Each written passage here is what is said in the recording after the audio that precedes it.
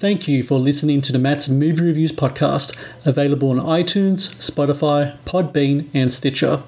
Also, please follow Matt's Movie Reviews on Facebook, YouTube, Parler, and Instagram. And of course, be sure to visit www.mattsmoviereviews.net for the latest reviews, top 10 lists, and more. Now, on to the show. No one's been here in months. It's beautiful. I love you, you know. I love you too. Does anyone need a refill? Yes, please. Have you seen this out here before? It's in the trees. It's all over. Something in the air. I felt a little lightheaded before. It would feel good.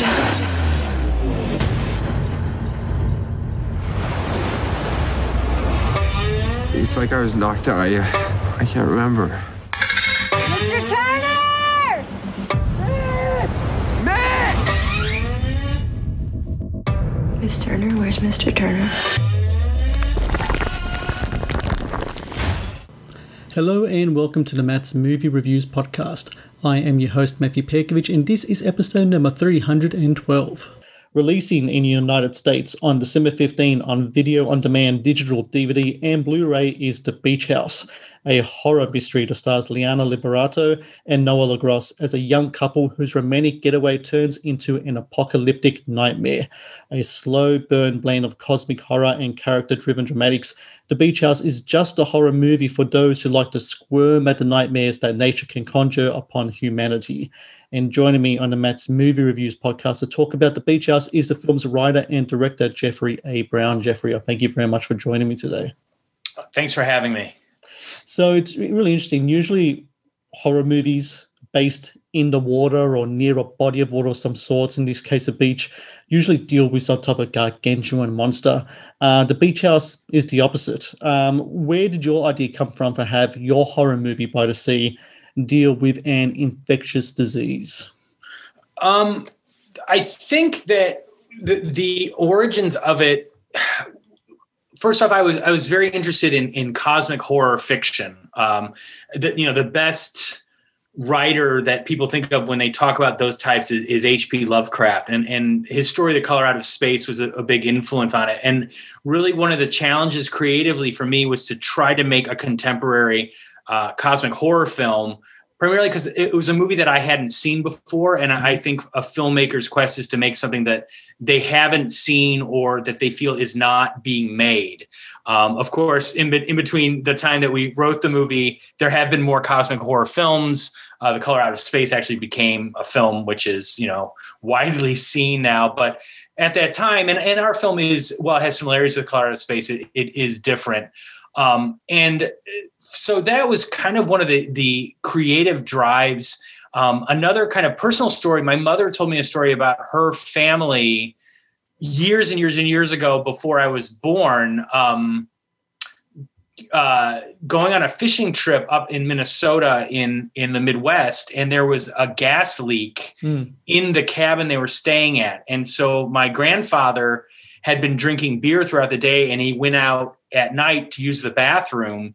And when he went outside, he fell over. He realized that there had been, something was going on. He felt nauseous, and he realized that there was a potentially lethal gas leak in the cabin. So he got everybody out, and he would always say that beer saved his life.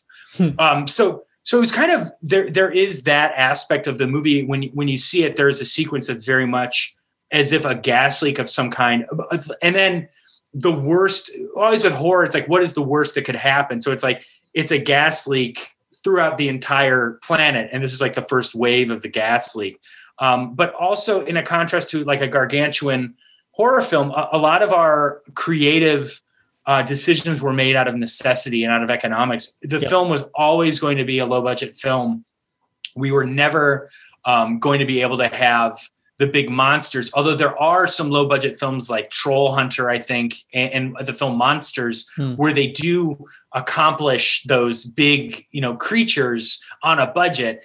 My background is not in effects, and really a filmmaker would need to know those effects, because on a budget they're going to be doing them themselves, and they would also know how to shoot for that. And that's not the case with me. So I wanted the film. One of Lovecraft's thing about weird fiction is that it's an emphasis on mood and atmosphere over the physical kind of fears. And that was another thing. The movie to me was an attempt to really, really dive into atmosphere and make something extremely atmospheric over everything else. To me, that was the most important thing of the movie, to have this dreamlike, half-remembered atmosphere.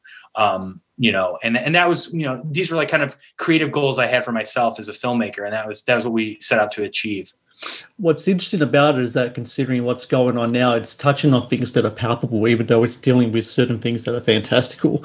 And what's really interesting in your film is that your characters talk about how we as a species, and indeed the existence of our planet, is kind of made up of this fragile mix of occurrences that made us what we are today. And one kink in that formula and everything is kind of turned sideways.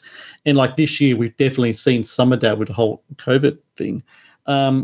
Does that very real possibility that like one virus can kind of end it all, is that something that you fear, especially considering what you have in your story? Because to tell you the truth, even before all this kind of stuff happened, my wife and I always said to each other, sometimes we watch like a end of the world movie dealing with some asteroid stuff. It's like, I'm like, I'm less, scared about that than I'm about some virus being let go in the world and wiping everyone else, because that just seems like a very palpable and real thing. And as we've seen this year, something that can definitely happen at any time.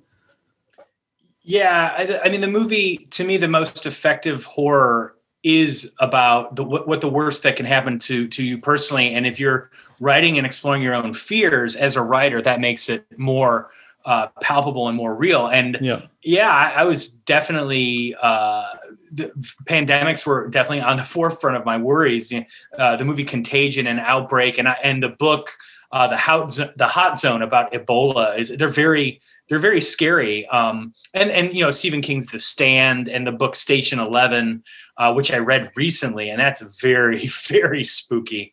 Those were definitely in my mind in writing the story of something that we could do, also on a budget.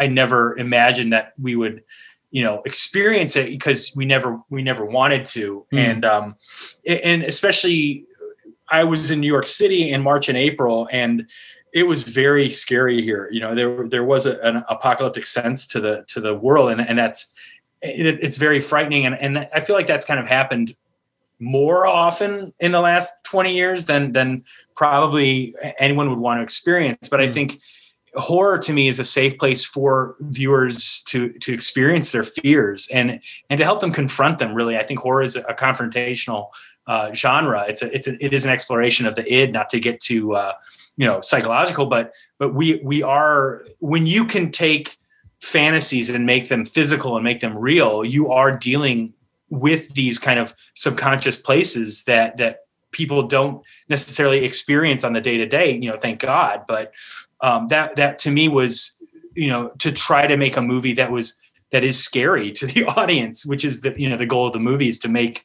the viewer uncomfortable. And hopefully, that they can experience it in a safe environment, and that maybe it will help them deal with these fears, as opposed to, if something bad happens, these just turn into, a pile of jelly, which also kind of happens in the movie. I really dig that in the film. There's kind of like an ambiguity as to the origin of the whole infection. Did you like having kind of like your audience try to fill that gap themselves? Because that way their mind can race to their own conclusion, their own kind of twisted kind of, storytelling in their own right as to what could be the cause of this disease that we're seeing in front of us.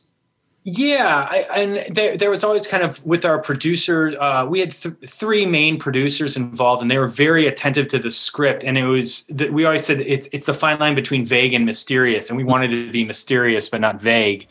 And I feel that the evidence to figure out what's going on is there. It's just, you might have to do a little research to figure out what it is. But I think that I think the movie rewards multiple viewings. I think if you see it 2 or 3 times and then take a biochemistry course, then you're like, really, you're going to get it. But yeah, I do like open-ended movies. That I like filmmakers who do leave things kind of open-ended, because I see film as, it's a conversation. You have the film on the screen, you're watching it, and then there's the film that's being made in your head. That is your conversation with the filmmaker. And I lean towards those types of films. I like more, kind of ambiguous movies. My father does not. In fact, that's like discussions we have. He does not like open-ended films at all, but I tend to prefer them. And so that was kind of, that was where I wanted to go with the film. From the inception of it, we knew I actually wanted to give the audience even less than we wound up giving them. But our producers stirred me in the direction of, you got to tell them a little bit. And I was like, all right, fine. You do see the effects that this infection has upon its victims. You spoke before about your grandfather's experience of a gas leak. There is a talk of a stench in the movie. There are macabre changes to the body whenever people are exposed to this stuff.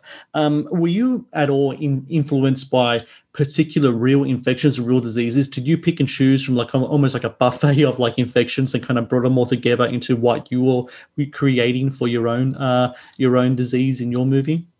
Yeah, I think, and I mentioned the hot zone, it talks about Ebola basically turning your insides into soup, and that seems like a pretty horrible way to go. And some were realistic and some were not, but the infection to me, it devolves. People become less than as their senses kind of get removed throughout the course of the infection as they kind of regress to a different state. I don't think that that's giving too much away, but that was more of the kind of the creative of what the infection does and how it affects people. More of a kind of almost metaphoric effect that I did. I would look at pictures of and I saw the movie Contagion, which talks about the swine flu, but it just has to be a very contagious, affliction, so that it's a direct threat to our protagonists, and they experience it. It is airborne in the film. So once they start smelling things, because when you smell something, there's particulates that are getting in your nose. That's why you're smelling it. So once things start smelling, it's starting to get into you throughout the course of the movie. It was it's real, but then I took some pretty severe liberties with it. Speaking of those severe liberties, let's talk a bit about the practical effects that are in the film. And it's every filmmaker that I've talked to, whether from the States or Australia, that deal with practical effects, it always comes across that they had a positive experience with it. And surprisingly, some of them actually said that it's almost like a really fun kind of thing for the cast and crew to get into as well, because they are actually seeing movie magic done in front of them, and sometimes to really like gory results, which kind of like it almost seems like an entertainment show in the middle of shooting, seeing all this stuff kind of come to life. What's your experience like here working with practical effects? Did you find that your cast and crew were having lots of fun kind of doing certain things with like blood squibs and etc. and makeup effects and in shooting this stuff for the film? Well, fun is a relative term. The practical effects, there is a lot in the movie. And one of the things I found shooting them is that you kind of have a very different mindset doing the practical effects than, say, a dialogue scene. A dialogue scene is like you're trying to capture lightning in a jar with the actors, and you want to shoot and shoot and shoot and kind of, work quickly. Practical effects are a much, much slower process.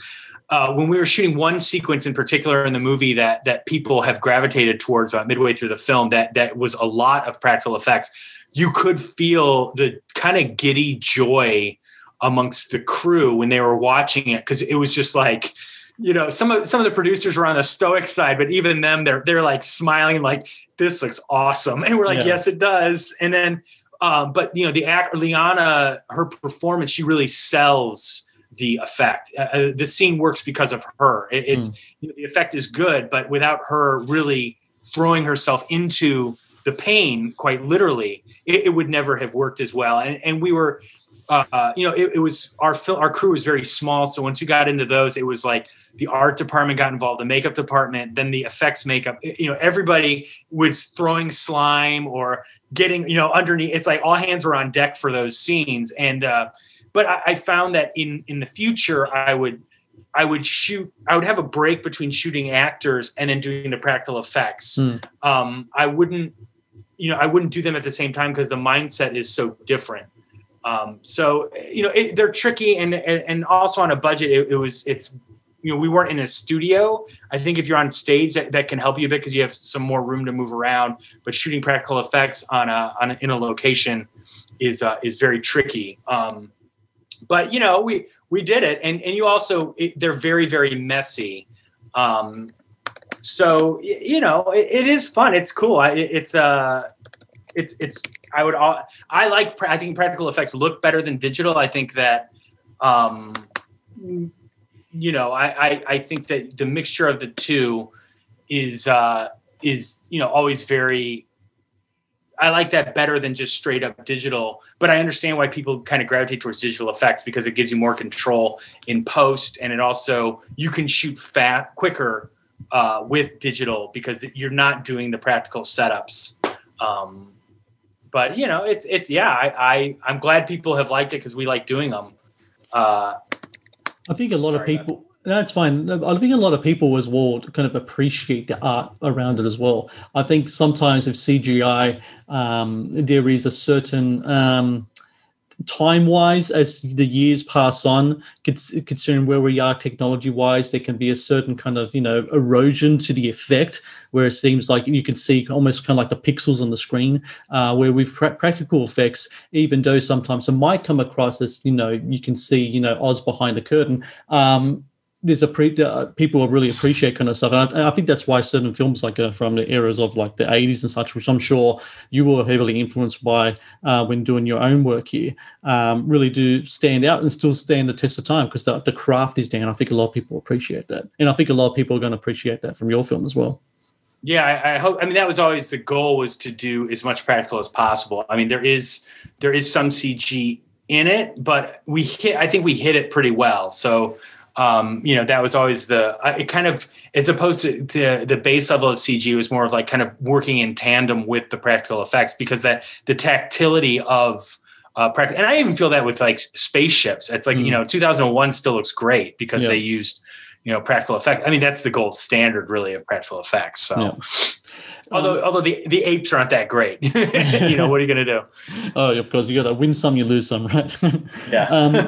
Final question here. I mentioned in my brief description of the film the word slow burn, and it's something that a lot of people have brought up as well.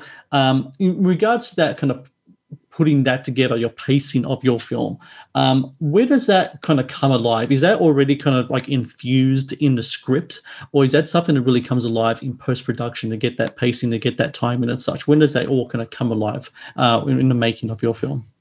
I mean, the script was always... it was supposed to have a slow, I wanted to there's a shift in the movie. And I felt that for the shift to really work, I kind of wanted to lull the audience into the rhythm of the waves and the rhythm of being on the beach, so that when the shift happens, it would be like hitting the audience with a bucket of cold water. And I really wanted to surprise the audience. I think maybe there's an experimental nature to the movie.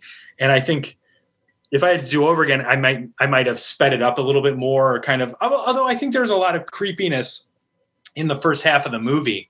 But it really, there's a dinner scene in the first half of the film that, as I wrote it, was like much longer, to the extent that I wanted the audience to forget that they were watching a horror film. It was something where maybe they'd be like, hey, I've just stumbled into the wrong, I'm watching the wrong, I thought this was supposed to be a horror film. And then if you keep going with it, that was me to kind of, surprise the audience. I wanted to keep them off guard and as to what the movie was, with advertising and whatnot these days, kind of really surprising the audience isn't possible, but, so that was definitely from the conception of the movie, and also to kind of build some character development, because I do feel that, like, you know, if the characters go through something horrible, it stings more if we know them, and if they're plausible. You know, that would be always something that we wanted to do, to make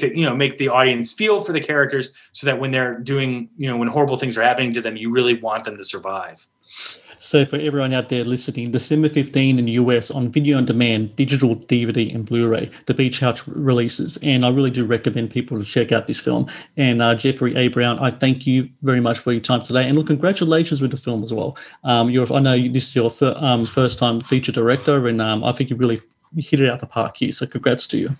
Thank you so much. Great speaking with you.